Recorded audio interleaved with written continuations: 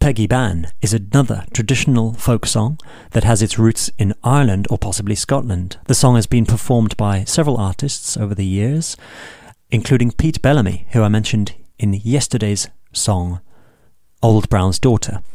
Pete did very neat and entertaining and quirky arrangements of so many songs, and this is another example.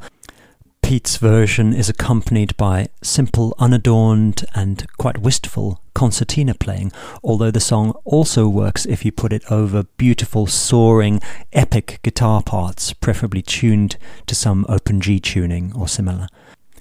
I like this song as a 4th of January song because it describes the great British outdoors. You get wet and rained on and perhaps lost, and you find yourself in good company if you just go looking for it. Whilst it starts in the mountains, it ends up referencing the sea and how the waves separate two star-crossed lovers. This is a premonition of some other songs in the catalogue, such as I Am a Youth Inclined to Ramble, in which that phrase keeps coming back again and again, and you find this very often in British and Celtic folk songs. The general structure of the phrase is, we're separated by a great distance and the seas between us roar. So you'll hear that in this recording now and in some other songs through the year. Enjoy.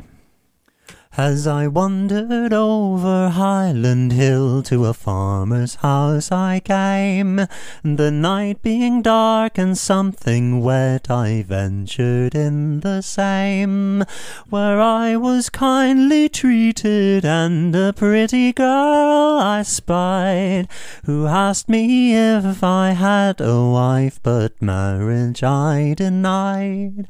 Well, I courted her all that long evening until the dawn next day, when frankly unto me she said, oh, along with you I'll gang, for Ireland is a fine country, and you to the Scots are kin. Yes, gladly I'll go along with you, my fortune to begin. Well, daybreak being nearly come, I into the house was ta'en, with a good man kindly asked me if I might wed his daughter Jane. 500 pound I'll give to you, likewise a piece of land. But scarcely had he said these words, then I thought on Peggy Bann. Now your offer, sir, 'tis very kind, and a thank you too, says I.